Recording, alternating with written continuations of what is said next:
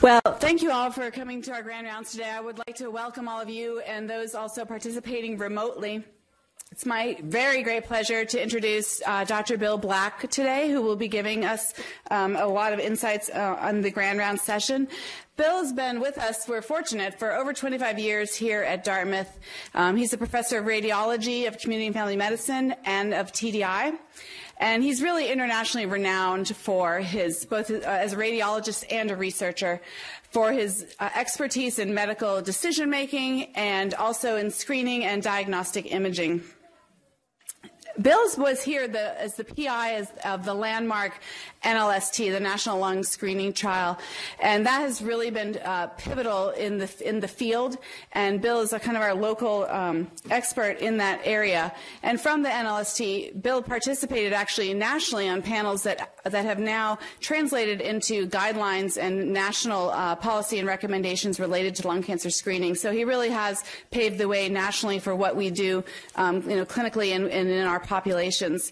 So we're fortunate that we've had Bill doing that, and even regionally, he's really been the champion for lung cancer screening in our area. And I've learned today that Bill is on vacation, so we're going to take a little bit of his time, but he's very busy and very productive, so he's nice enough to join us today. I do need to read the following statements about conflict of interest. Dr. Black does not have any financial interests. He does not intend to discuss off-label or investigational use of products or devices. He is not receiving direct payments from a commercial entity with respect to this activity. So we welcome Bill Black. Thank you very much. Thank you very much, Tracy, for the very generous introduction. And thank everyone here for showing up when I'm sure you all had at least one other thing to do today. All right, so as far as disclosures, I have no financial disclosures, no financial interest at all. I don't need money. However, I was a co-investigator in the National Lung Screening Trial, so I might have a slight bias toward NLST. And I'm also a member of the American College of Radiology Lung RADS and Lung Cancer Screening Registry Committees, which is still actively working, So over the next, hopefully, 45 minutes or so, I'll be giving you just a little bit of a background on lung cancer screening, and then talk to you about the current status nationally and here at DH. And finally, I'll give you some of my thoughts about future directions of lung cancer screening. So it's just some basic facts that you are probably already very familiar with. Lung cancer is by far and away the leading cause of cancer death in the U.S., responsible for more than 25% of all the cancer deaths. It is estimated in 2018 that there will be over 154,000 deaths from lung cancer. For comparison, the number of deaths from the second, third, and fourth most deadly cancers combined, that is colon, pancreas, and breast, is only 135,000. The overall 5-year survival in the U.S. is just a little bit over 18%, and that's because most of the cases are diagnosed when they're late. It is believed that cigarette smoking causes 80 to 90% of all the lung cancers in the U.S. So the National Lung Screening Trial was a randomized clinical trial that was started in 2002, and DHMC was one of the participating sites. It randomized over 53,000 individuals at high risk on the basis of their age and smoking history. It was a 1-to-1 randomization between two arms, one receiving low-dose CT screening and the other receiving chest X-ray screening. They each received 3 annual screens and then were followed for about 4 more years. The primary endpoint in the trial was lung cancer mortality, but the secondary endpoint was all-cause mortality, which I'll mention in a few minutes. The eligibility for the National Lung Screening Trial were 1, no symptoms or prior diagnosis of lung cancer, age 55 to 74, at least a 30-pack year history of smoking, and if the potential participant had quit, they had to have quit within the last 15 years. As I said, no prior lung cancer, and they had to be medically fit for surgery. So these are the results of the National Lung Screening Trial. On the left, you can see the slide showing the incidence of lung cancer, and on the right is the mortality from lung cancer. Actually, let me give you a pointer here. oops, sorry. So there were, like I said, there were 3 annual screenings and then a period of observation. And as far as the lung cancer incidence was concerned, you can see it's higher in the screened arm, the black arrow, than it was in the control arm, the red arrow. At the end of the trial, which was on average 6.5 years after the beginning, there was an excess of about 120 cases of lung cancer in the screen group than the control group. Now that excess represents some combination of early diagnosis and overdiagnosis. And at the end of the trial, you really don't know. We made some modeling estimates, and I'll show you the estimates from the modeling. We now actually have extended follow-up of the NLST going 5 years beyond this point. So we actually do know what the overdiagnosis rate is without any modeling. And that paper is in preparation right now. And as far as lung cancer mortality, and my arrow is not working, you can see that the mortality was lower in the CT arm than in the chest X-ray arm. And at the end of the trial, there was an estimated 20% reduction in lung cancer mortality in the screened group. Actually, in the CT screen group, because the chest X-ray group was also getting screening with chest X-ray. But it was believed at the outset of the trial and at the end of the trial that the chest X-ray really had no effect whatsoever on lung cancer mortality. So it seemed like a pretty safe assumption. The other point I want to make is that in addition to showing a statistically significant 20% reduction in lung cancer mortality, the NLST was the first study ever to show a statistically significant reduction in all-cause mortality. Nothing else comes close. And one of the reasons why you get it in lung cancer screening is because these high-risk patients are so likely to die from lung cancer. More than a quarter of the deaths in the population of the NLST were due to lung cancer. And for any other type of screening, like breast cancer screening, colon cancer screening, prostate cancer screening, usually the screened population is at much lower risk of the target disease.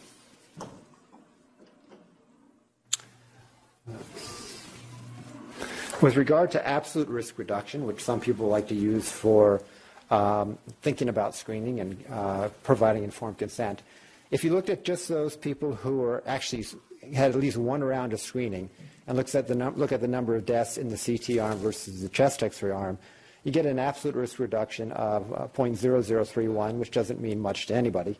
If you look at the reciprocal, it turns out to be, that comes out to be about 3 deaths per 1,000 people screened. So you reduce the number of lung cancer deaths per 3 people who entered this trial of 3 rounds of screening. If you look at the reciprocal, you get the number needed to screen to prevent 1 lung cancer deaths, and that's just about 1 in 320, which actually compares very favorably with breast cancer screening at ages below 60. Now, in addition to the benefits of screening that I just talked about, lung cancer mortality reduction, there are some harms to consider. The false positive screening results, overdiagnosis, and radiation. I'll briefly touch on each. Probably the biggest, most widely recognized harm in the National Lung Screening Trial was the false positive rate. And it was estimated to be 27% in the first round of screening. And over all 3 rounds, cumulatively, the false positive rate was almost 40%. However, the most common workup for the positive test was a single low-dose chest CT without any needles, no injections, so it was non-invasive.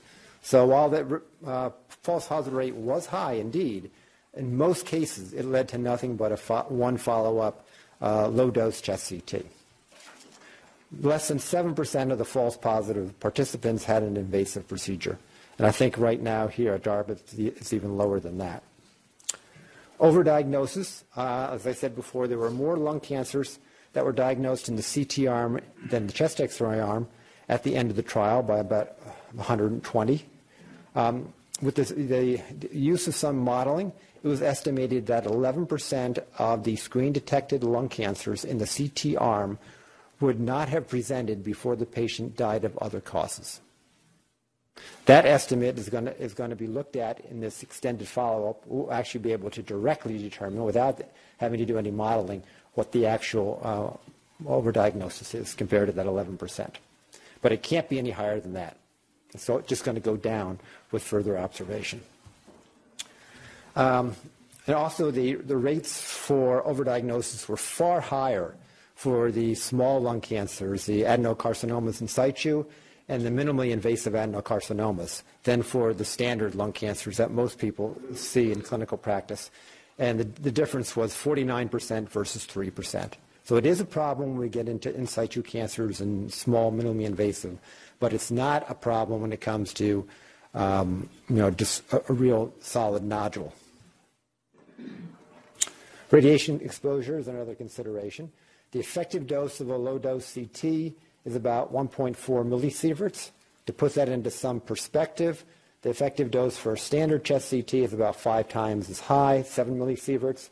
The effective dose from natural background radiation living at sea level is about 3 millisieverts per year. So our CT scan, one screening CT is about half the dose that a person will get from just living at sea level. It's really hard to figure out what is the impact of these small levels of radiation. You really can't do it by direct observation. You have to do modeling, and there's all sorts of uncertainty with the modeling. But in the modeling for this, they took a conservative approach that there was no threshold to radiation, that it was a linear response.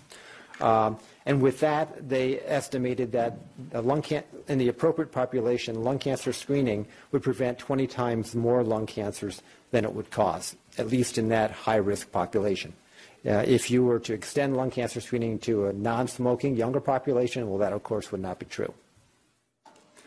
And the benefit risk is least favorable for the younger women down around age 50 who have fewer pack years. So in summary, for the National Lung Screening Trial, it was a randomized trial of over 50,000 individuals at high risk. There was a 20% lung cancer mortality reduction, and there was a 7% all-cause mortality reduction. Again, the only screening trial ever to show an all-cause mortality reduction. Cumulative false positive rate was high, about 40%. However, most of these people just got one single low-dose chest CT. Overdiagnosis rate was estimated at 11% in this trial, but we will have new information published in a few months. Now, the newest news that I have to give you, and this is really, really important, and this comes from the Nelson trial in Europe. Up until just a few weeks ago, there was still quite a bit of skepticism about lung cancer screening throughout the U.S. and actually throughout the world, because the NLST was the only trial, in fact, the only study to show a statistically significant reduction in lung cancer from screening. The problem is that all the other trials were much, much smaller. There were 1,000 patients rather than 50,000 patients. The only other trial that was anywhere comparable was the Nelson trial, and it had 15,000. Early results of the Nelson trial did not show a benefit, but they were not powered to. So it was just about 6 weeks ago that the final results of the Nelson trial were presented at the International Association for the Study of Lung Cancer meeting.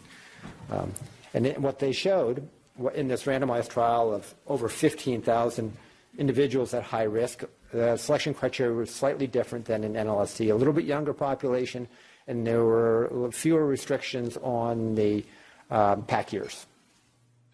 What they showed actually was a 26% mortality reduction in men and a far higher mortality reduction in women, although it wasn't statistically significant in women because they represented a much smaller percentage of the population. I think it was 13% in the Nelson trial versus almost 50% in the NLST. They also showed an all-cause mortality reduction of 5% and a cumulative false positive rate much lower of 10%. Now, part of that difference is definitional, in that when they had an intermediate result and got a follow-up CT, they didn't call it a false positive. They just called it an intermediate result. So part of it was reclassification of what you did with the results. Their overdiagnosis rate we don't have good information on, but it's probably somewhere what we saw in NLST, about 10%. And like I said, this was just presented recently, 6 weeks ago. So, and I believe it's already been submitted to one of the major journals and will be coming out in a couple months. Why was the Nelson trial better than the NLST, or why were the results better? I haven't seen, there's no publication on this yet because the results were just presented. I have at least four explanations for why. One is simply that the Nelson trial had more rounds of screening than NLST. Nelson trial had 4 rounds. We had only 3 rounds. Everybody on the planning committee wanted 6 rounds of screening for NLST, but we were limited by the budget. And so we can only afford 3. The rationale being, well, 3 would be enough to see if it works. The problem is when you run a randomized trial of screening and you have an observation phase after screening stops, you end up diluting the estimate of mortality. And so we knew we were underestimating mortality. We didn't know how much. But anyway, so Nelson trial had 4 versus 3 rounds of screening. They had no chest X-ray screening in the control arm. So to the extent that chest X-ray screening might have provided some small benefit in the NLST, you would expect better results in the Nelson trial. They also had a centralized interpretation of all the images. So rather than relying on 33 different sites, each with 4 or 5 different radiologists, they really could centralize it and have just a few of the most experienced radiologists interpret these exams. In addition, they had a much more systematic approach because they started their trial a few years after the NLST. So there was a little bit more, the technology was a little bit more sophisticated, and because they had far fewer sites, they were actually able to coordinate everything more closely. And so they ended up using volumetric assessment of nodules as opposed to our somewhat arbitrary assessment of whether or not nodules were growing. Incidentally, we currently use volumetric doubling times here at DHMC for screening. And then finally, there's possible the role of chance. So I just want to briefly review the timeline with lung cancer screening recently. Since in 2011, the NLST mortality results were reported in the New England Journal. In December of 2013, the U.S. Preventive Services Task Force gave a grade B recommendation, which means that which means that private insurers must cover it without copays. It doesn't have any force on Medicare. In April of 2014, the American College of Radiology developed its first lung RADS interpretation system, 1.0, which was designed to facilitate the interpretation and standardize it.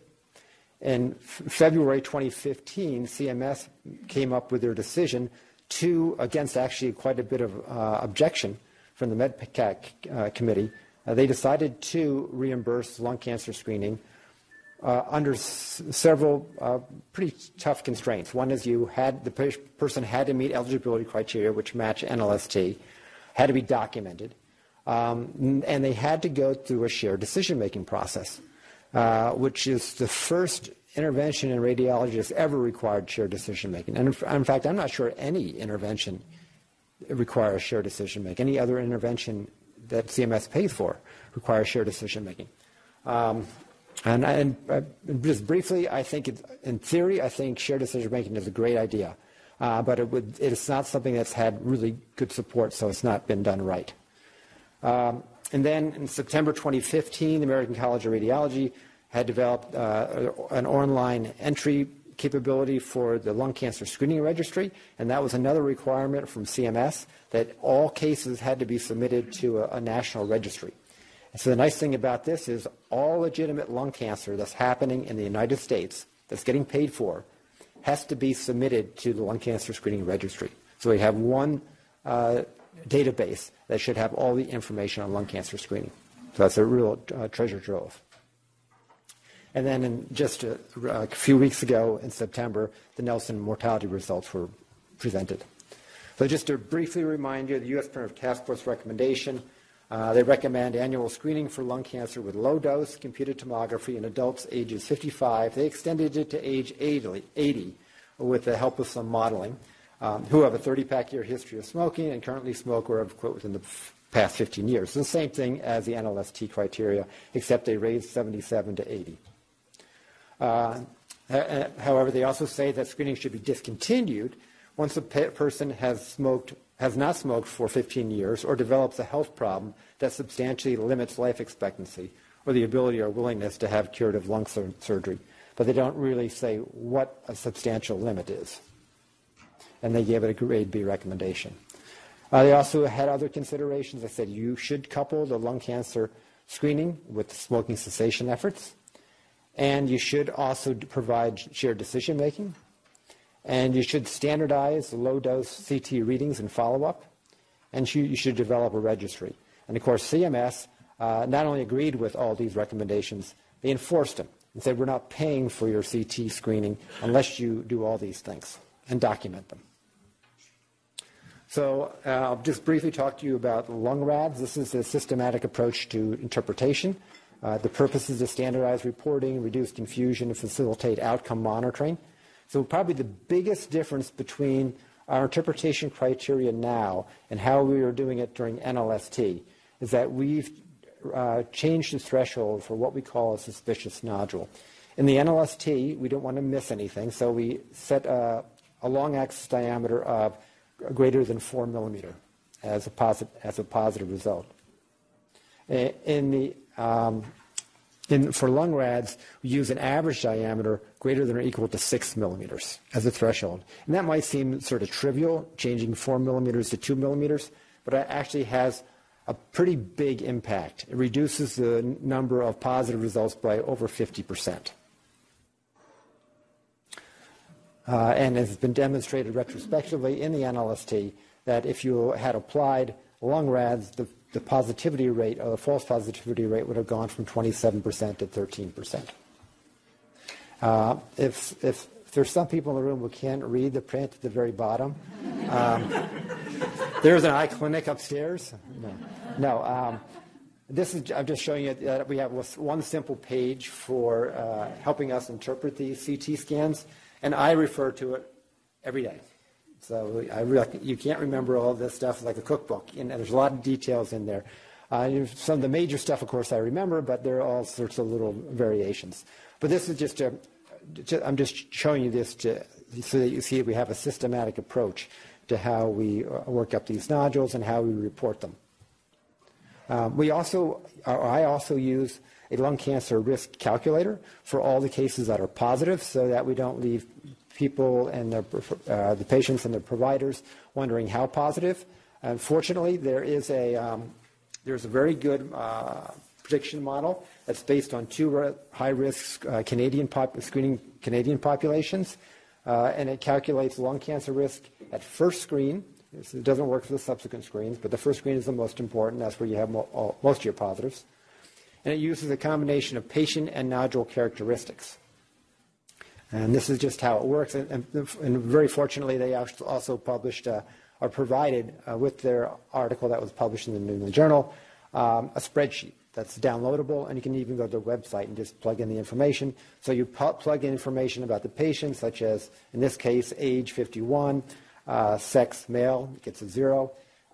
Family history, lung cancer, no. Size of nodule, this was just a case that I had, not a lung cancer screening case. 5 millimeters, and it has more information about the nodule. So you put in all that information, and then it spits out what the probability of lung cancer is. And this has been proven to be very accurate, at least for those nodules under 10 millimeters. So when we screen somebody here, if they have a positive result, and it's a nodule that's measurable, I will report out the probability so that the person knows, how much to be worried. And most of the time, when we report the probabilities, it's low, in that order of 5% or so. Actually, this was 0.5%. And I'm just going to show you a couple of examples of nodules.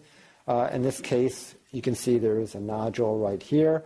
In most cases, when I see a nodule like that, I don't bother measuring it. It's really tedious to try to measure these things with calipers, or calipers are very inaccurate. What I do instead is I just physically drag this little grid down here, which has centimeter markers, and I put it next to the nodule like that, and I can just eyeball it and see that nodule is clearly less than 6 millimeters in size, and so I just report it as a sub 6 millimeter nodule. That requires no further evaluation, other than to look at it again when the patient comes back for annual screening, if they do come back. Here's another nodule that's a little bit bigger.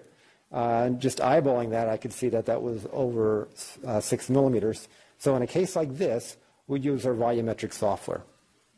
So the way this works is we just put a cursor. We actually have to send this to another server. We put a cursor on the nodule, and it gets a three-dimensional volume. And then it estimates the average diameter, assuming that the volume was now a sphere. And so this gives you a much more accurate measurement than the hand measurements.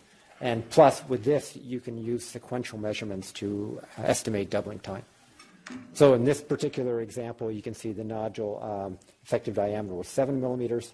If we use that prediction model that I showed you before, it came from screening, this turns out to be a probability somewhere around 2 to 4%. Here's another patient, 68-year-old male. I'm sorry. Yeah, former smoker, male former smoker, greater than 100 pack years of smoking, has an 8 millimeter nodule in the lower lobe. The initial probability was actually less than it was in the last one. This is because of the lower lobe location. But this was measured, came back for follow-up in 3 months, and you can see it actually grew quite a bit, and it had an estimated doubling time of 145 days, which definitely puts it in the malignant category. This went to surgery, and this was stage 1A adenocarcinoma. Okay, so what's happened to screening across the United States since 2015?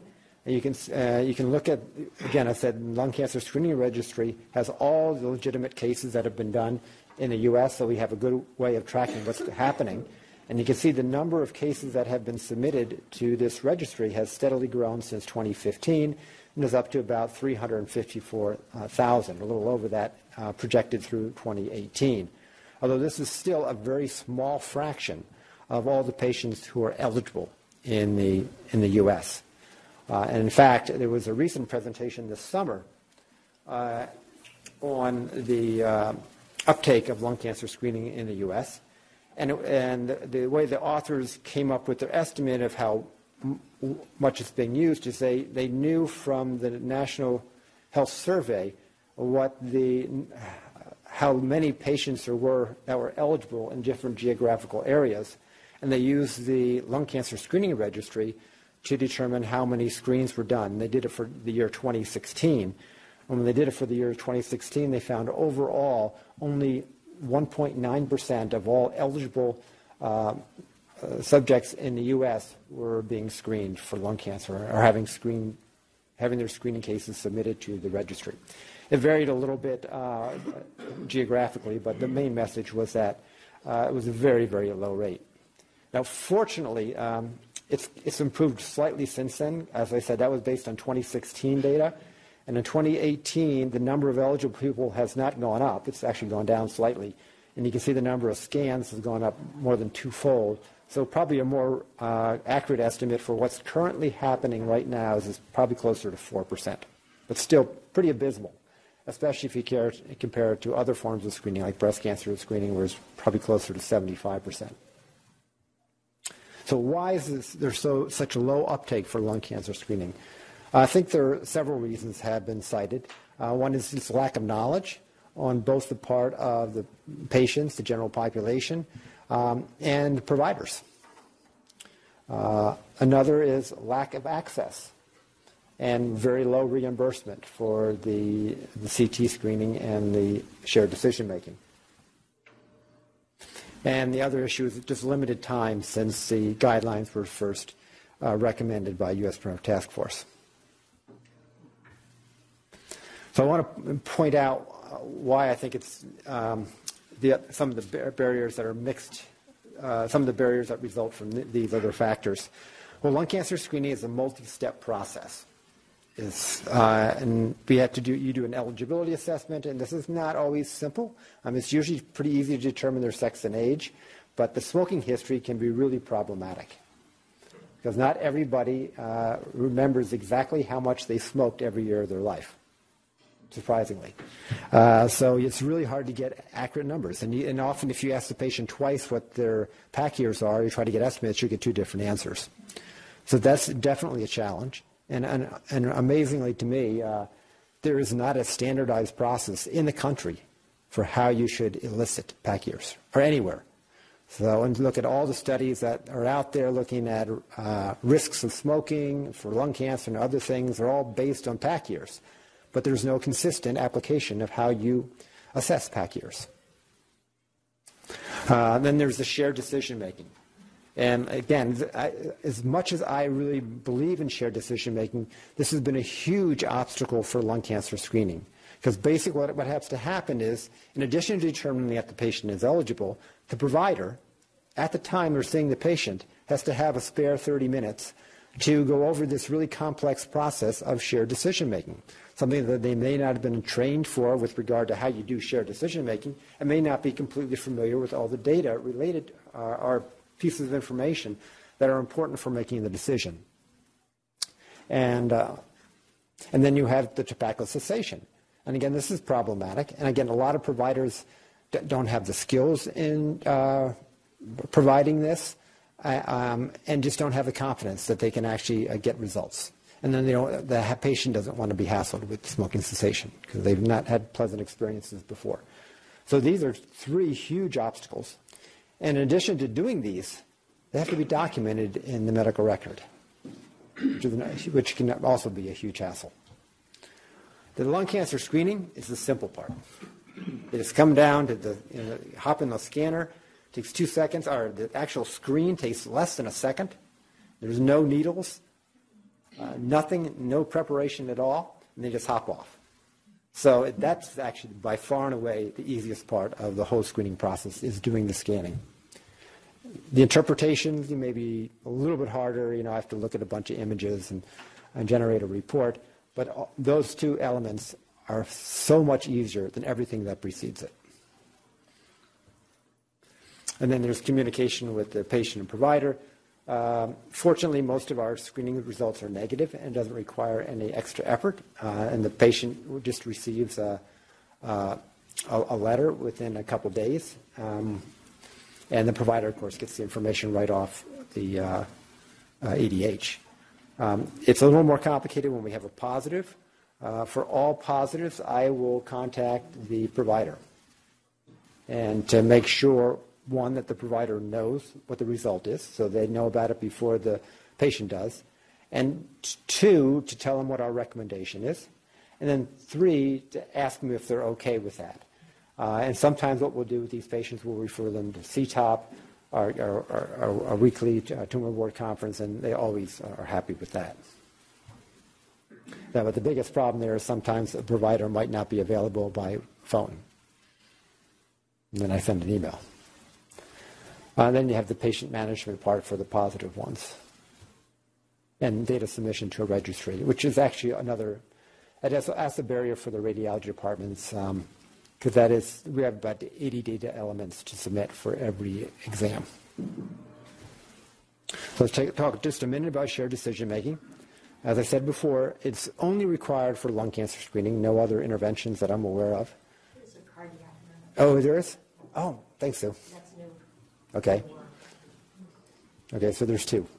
The existing online materials are difficult to read. There was one recent study that estimated the grade level of the reading material that was published online for lung cancer screening, and it came out to be, on average, 11 years, when it was recommended by the National Cancer Institute, or NIH, and American Medical Association that they should be around 5th grade level. So it's very difficult reading.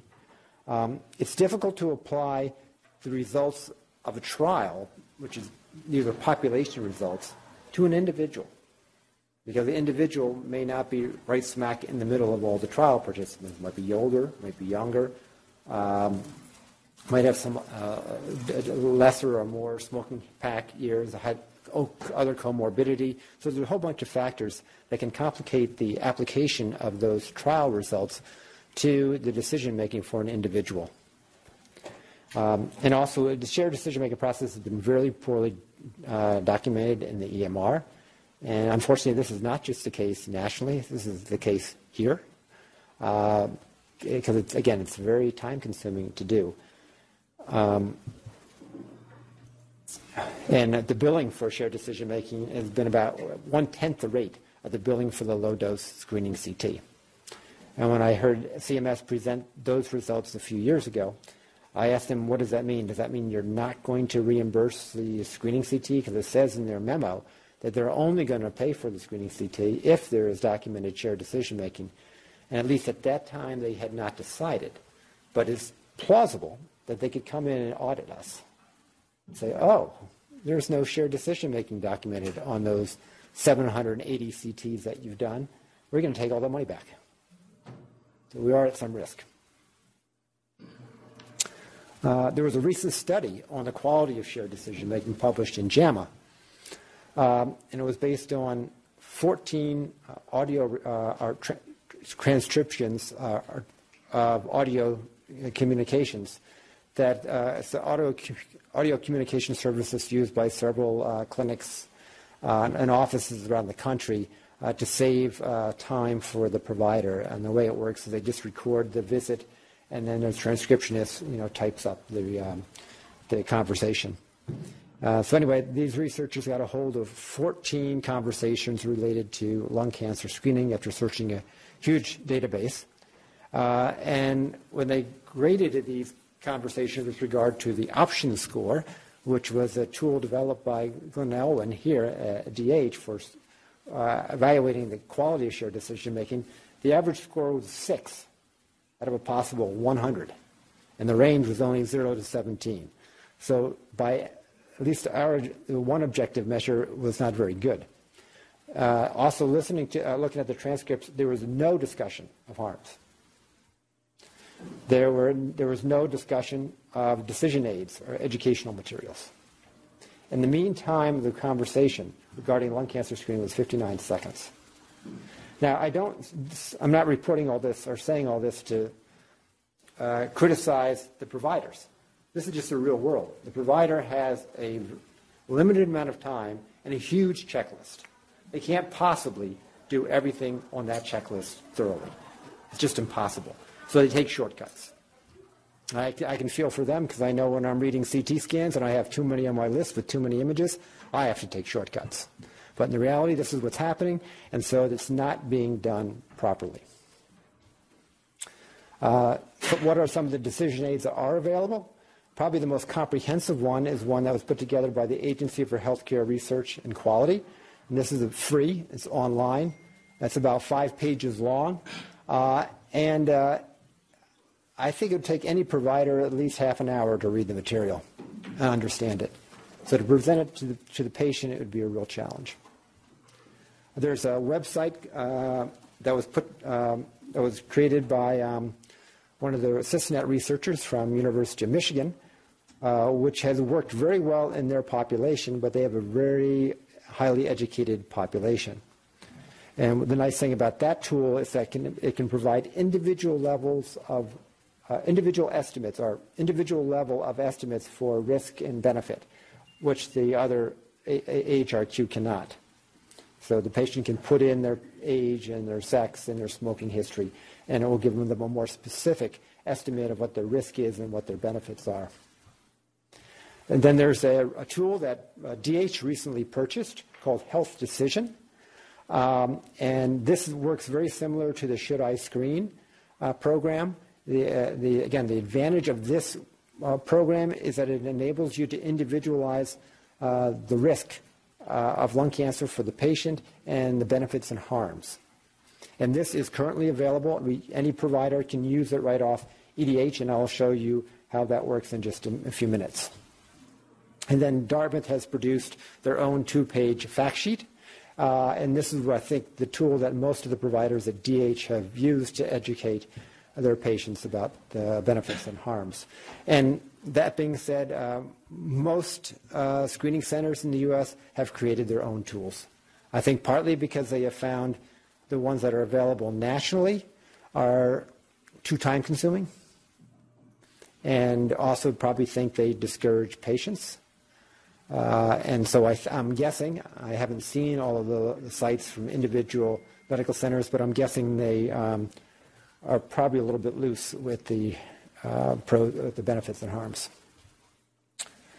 Smoking cessation, unfortunately, I don't have too much to say about that other than that it's been acknowledged that there is a huge knowledge gap as far as how this should be best implemented with lung cancer screening. And because of this, the NIH and the Veterans Administration have funded 8 ongoing clinical trials looking at different ways to implement smoking cessation into lung cancer screening. They have different study designs, but they all the trials include a cost-effectiveness analysis. So hopefully in a few years we'll have a better idea of how screening cessation can be best implemented in lung cancer screening. And for any of you that remember the summer, this is what DH used to look like. So now I'm going to briefly talk about DH and then hopefully have some time for some questions. This graph here looks very similar to the graph I showed earlier showing what's happening nationally. As you can see here at DH, the number of screenings that we've done have increased in a stepwise fashion since 2014. And we're up to 400, we're estimated 420 for this year. As far as what kind of results we get, because the overall, lung RADS 1s and 2s are both considered benign and negative and don't require any further evaluations. So you can see only 8% of our screening CTs here are positive. And that's on baseline. On annual screens, it's much less than it is on baseline. So we have a very low positivity rate.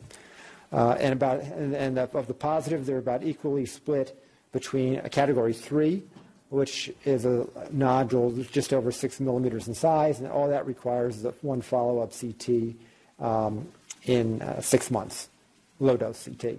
Category 4s are a little bit higher risk, and for those, the follow-up is more variable. It could be a CAT scan and a follow-up CT in 3 months. Could be a PET scan. Could be a presentation at CTOP. But it's very individualized. As far as how these categories translate into lung cancer, you can see of our category 3s, only 1 out of 27 turn out to be lung cancer. Of our categories 4, A, B, and X, you can see there's progressive increase in the number of lung cancers per case. And you can see for 4X, the positive predictive value is 80%. So there's a stepwise increase in the probability of malignancy as you move up the lung RADS score from 3 to 4X. And if you just look at the lung cancer stage distribution of those patients who've been in our screening program, those are in the white bars. The green bars represent the expected distribution of lung cancer stage based on the U.S. population, which is mainly people not being screened. So you can see we have a lot more stage 1s, but very importantly, we have a lot fewer stage 3s and 4s, which indicates that this is not just overdiagnosis of early cancers. So I just want to briefly talk about how to do this on EDH, because I think this is somewhat of a problem. Can I just get a show of hands on how many people in this room have successfully ordered a screening chest CT? Okay? You can tell us all about it since I've never done it. I can't do it, but okay, so there's a problem right there. So I'm going to briefly show, and I'll ask you, did you do it this way where you just went under order entry and typed in lung cancer screening? Yes. Okay, so that's the simplest way to do it. You just go as you're going to order anything else, and you just type in a couple words. You can type in lung cancer, lung screen, cancer screen, CT lung. There's a variety of different combinations you could put in. And what you'll get then is a screen that hopefully shows you the right test you want to get, which is sort of awkwardly entitled CT chest screening lung cancer. And the reason it has that awkward title is because for a while it was presented to clinicians on a list, and we wanted it to show up in the same list as similar scans that they could possibly order. So if you go through this process, you get to that, you click on that screening examination, and then you get to a smart set that helps you with complete the order. And one of the first things you see in the smart set is the eligibility criteria, and I'll just briefly go over those and then show you the rest of the SMART set. So the eligibility criteria that are listed so to remind you whenever you're thinking about doing a lung cancer screening, so you don't have to look up somewhere else whether or not the patient's eligible. The patient has to be willing and able to undergo lung cancer treatment. They have to have no signs or symptoms of lung cancer or respiratory infection in the past 12 weeks. And the reason we had that there is because we don't want to confuse lung cancer and pneumonia. They have to have a minimum of 30 years smoking. If they're a former smoker, they have to quit within the last 15 years. Age has to be between 55 and 77. And they have to have no history of lung cancer ever, or other comorbidities that limit life expectancy to less than 5 years. Okay, that's critical. And in fact, that's probably a very generous restriction, because in the NLST, the average life expectancy at the start of the trial was over 21 years. So that really probably should be coming up to 10 years or more. But those are the current eligibility criteria. So again, if you go back to the EDH order entry, when you click on the appropriate examination, you'll see a screen like this that shows you the eligibility criteria, and then you have to click a few buttons like, is it, and I actually don't even know what this means, normal, standing, and future, but you have to click one of those buttons. And then if you click the button down at the bottom where it says lung cancer CT screening decision aid, that will actually take you to our 2-page fact sheet. That gives you a little bit of an introduction about general benefits and harms, and then it gives you a sort of population-based estimate of the benefits and harms per 1,000 people screened. So that's available right there online. And then this is some, that's just a blow-up showing the benefits and harms per 1,000. And for interest of time, I'm going to skip that. If you go back to the EDH, you get to another screen where it asks you for some information. Some's already, you have to choose where you want to have the screen done, Lebanon or Manchester. It's pre-populated things like lung cancer screening and asymptomatic but at high risk.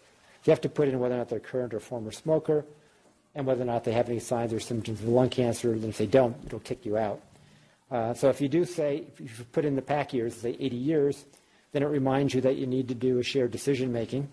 And it gives you a little smart phrase to type into your notes that will automatically populate your note in a way that's going to be eligible for CMS reimbursement. And so if you do that, if you type in that little smart phrase, CT lung cancer, you'll get this note. And the only thing you have to add to that is you have to put somewhere in there the number of PAC years. But other than that, it's sort of standard template, and that should be reimbursable by CMS. Now, other tools that are available, one is Health Decision that I just referred to a minute ago. DH purchased it, so any provider should be able to access it. If you don't see it in your left-hand panel, and you're probably not going to see it in your left-hand panel if you've never used it, you can go down to the very bottom of the screen where it says More, click on More, and you should find Health Decision on the panel to the right, and there should be a star by it. You just click on the star, and that will move that Health Decision tool to, by default, be on that left panel when you're having a patient encounter. If you click on Health Decision, you come to a screen that gives you 6 different tools to choose among, and one of them is lung cancer screening. And the nice thing about this is it's interactive, and you can put in, again, individual patient characteristics, get estimates for risk of lung cancer over 6 years, and profile of the benefits and harms of the screening. And then when you're done with this encounter, you can, this program will print out a shared decision-making paragraph that includes all the relevant information specific to that patient. You can just copy and paste it into EDH for your note. And then finally, there's something called a best practice alert for lung cancer screening. Has anyone in this room used it? No, okay. It's right now, my understanding is that it is only available to GIM and primary care. However, I know that Shoshana Hort, who is their EDH representative, is working with people in thoracic surgery and maybe some other people to try to get this template alert implemented on other provider screens. So the way it works is that if you have a patient who is between the ages of 55 and 77, and who has either a former or current smoker, and has greater than 30 pack years or not listed pack years, then you'll get this alert. When you go to plan an encounter, it'll tell you this patient may be eligible, and then it will direct you to go through that ordering process. So if you get the screen that tells you the patient may be eligible, you hit Open Smart Set, and then you go back to the lung cancer screening Smart Set that I showed just a minute ago, and just review the process. So I'm going to hopefully tidy it up in just 2 minutes. So what are the plans here at DH Lab? One of the big important things is we want to make this best practice alert available to more providers who are likely to encounter patients who are eligible for lung cancer screening. And that will include the pulmonologist, the vascular surgeons, and even some of the other surgery departments. We want to encourage providers to refer their patients for smoking cessation to Alexandra Fannin, who's in the back of the room right now. Alex, you want to just stand up? You can see her posters plastered all around the medical center. But she just came here about 1.5 years ago. A little over a year ago. She works in thoracic surgery. She's expert in not only doing smoking cessation, but she also now knows how to do the shared decision making using that health dialogue program that I showed you, and she knows how to bill for it. So hopefully she'll be one of our biggest billers in the medical center soon.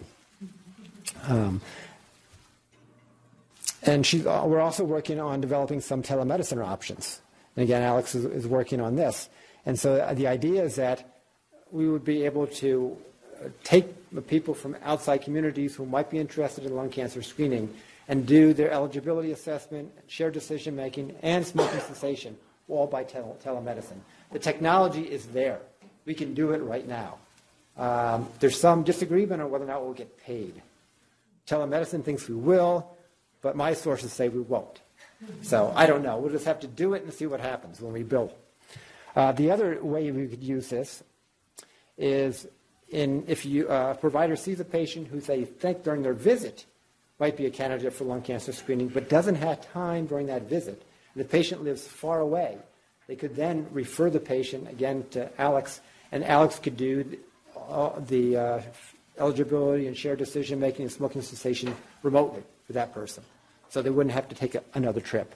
Conceivably, down the road, some of these screenings could be done at outside sites, and then the images could be sent here for readings. So I think this is really important because the people at risk for lung cancer are not the ones living in our immediate environment here. They're the ones in the rural communities who live quite a distance from DH. Future developments nationally, I think one of the big things is going to be the revision of the eligibility criteria. As I told you right now, the ones we're using are from the NLST because they seem to work for NLST and they're simple, easy to implement. But it's been shown that they're not the best ways to predict risk.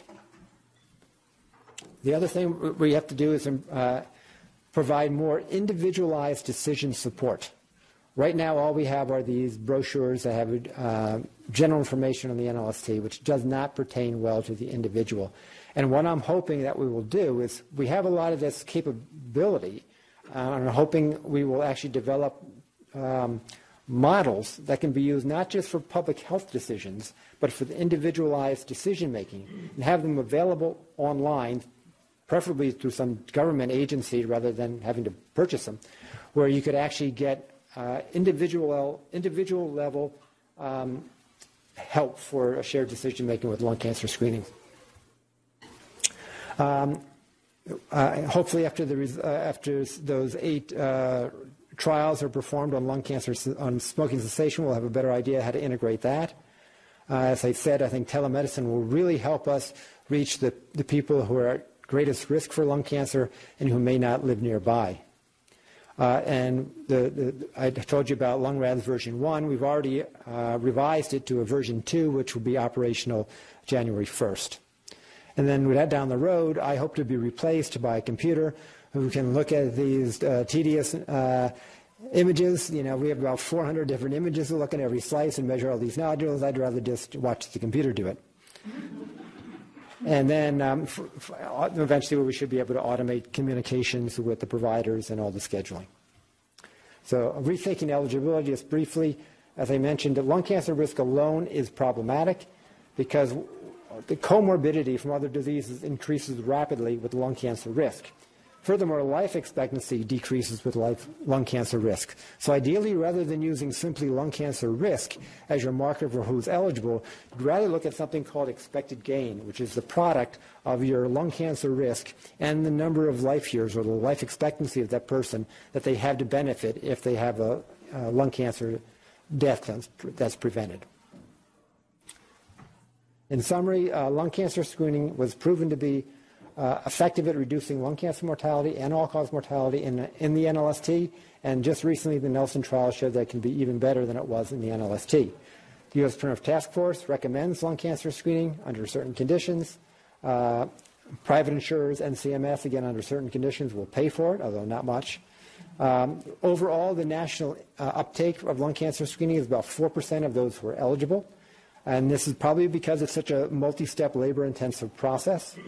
As particularly the shared decision-making and smoking cessation, which are critical, and I think cost-effective, certainly from a societal point of view, but because of the reimbursements, they are really problematic. I'm just going to leave you with a set of resources, and I apologize for going farther than I wanted to or longer than I wanted to, but at least we have 5 minutes for discussion or questions. Yes, Ryan. Yes. That was a great talk and a great overview just of how lung cancer screening came about and how it's used and the development of LungRADS and all of those great things and some of the obstacles.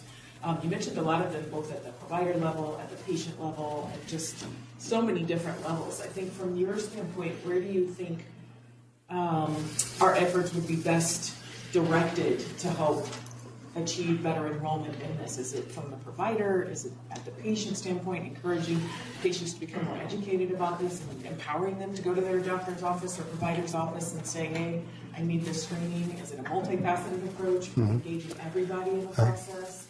I think there are many, many places where there are things we could do. What I have recently talked to Kat Agressi, who does is very interested in lung cancer screening, who was at some recent conferences about lung cancer screening, and they had much more provider perspective than what I get when I go to my conferences on radiology. And it was pretty much universal across all the presentations. This is coming from Mayo Clinic and other Cleveland Clinic and other major sites that have been good at it. They said the single biggest help for their system was having a best practice alert that would notify the providers at the time they were seeing the patients that the patient may be eligible, because otherwise there's too much going on, and the provider is not going to be thinking lung cancer screening is the top priority, partly because it's not urgent, and the patients usually have all these other issues going on. So so I think that having that BPA functional on all the interactions here would be critical. Then I think the private providers have to have time to do this. Right now they don't. And then so I think I think if you had some way of alerting the providers and you were able to support them with these tools and with time to do these, then they could actually start billing for it, and that might pay for at least some of it. And actually, interestingly, the technical reimbursement for shared decision-making is higher than the technical reimbursement for the CT scan. And that's a problem, too, because that's why a lot of centers just say, I'm not doing the screening anymore. It's at a really, really low rate. Did I answer your question, Ryan? Yes, you did. Okay. Yeah. Any other questions? Yes. Is there something in the CMS reimbursement piece that says it has to be a physician that does facilitates these discussions, or the smoking cessation or shared decision-making process? It's a very important question. It doesn't have to be a physician, but it has to be a physician or a nurse practitioner or a physician assistant. So, unfortunately, we have a lot of people at this institution who are very qualified in shared decision-making. We work at the Shared Decision-Making Center and aren't qualified by CMS to do the shared decision-making. Okay, good. Thank you. Thanks, Bill. I had another question about shared decision-making. Is there any data on how frequently a provider thinks that a screening CT is appropriate for a patient, but after the results of a shared decision-making discussion, the patient elected not to have a study? Is it the majority of the time? Or? That's a very good question, and I think the best answer to that comes from the Cleveland Clinic, where they have a referral program that accepts patients for lung cancer screening. They don't rely on the provider setting it up. They get a referral from the provider, somebody who might be interested, and there they go through the eligibility assessment, shared decision-making, and full consultation. I think there are 3 or 4 different APRNs who are specialized in that.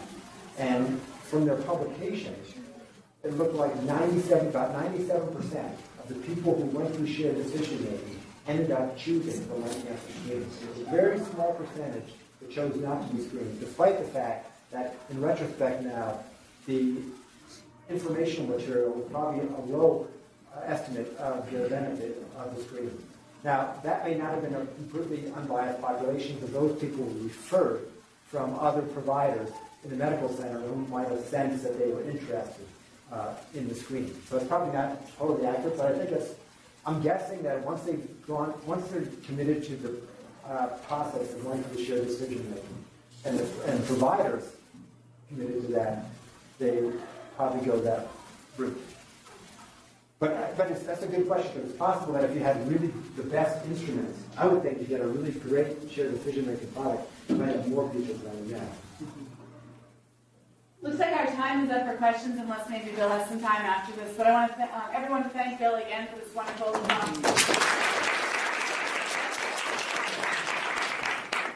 Thank you.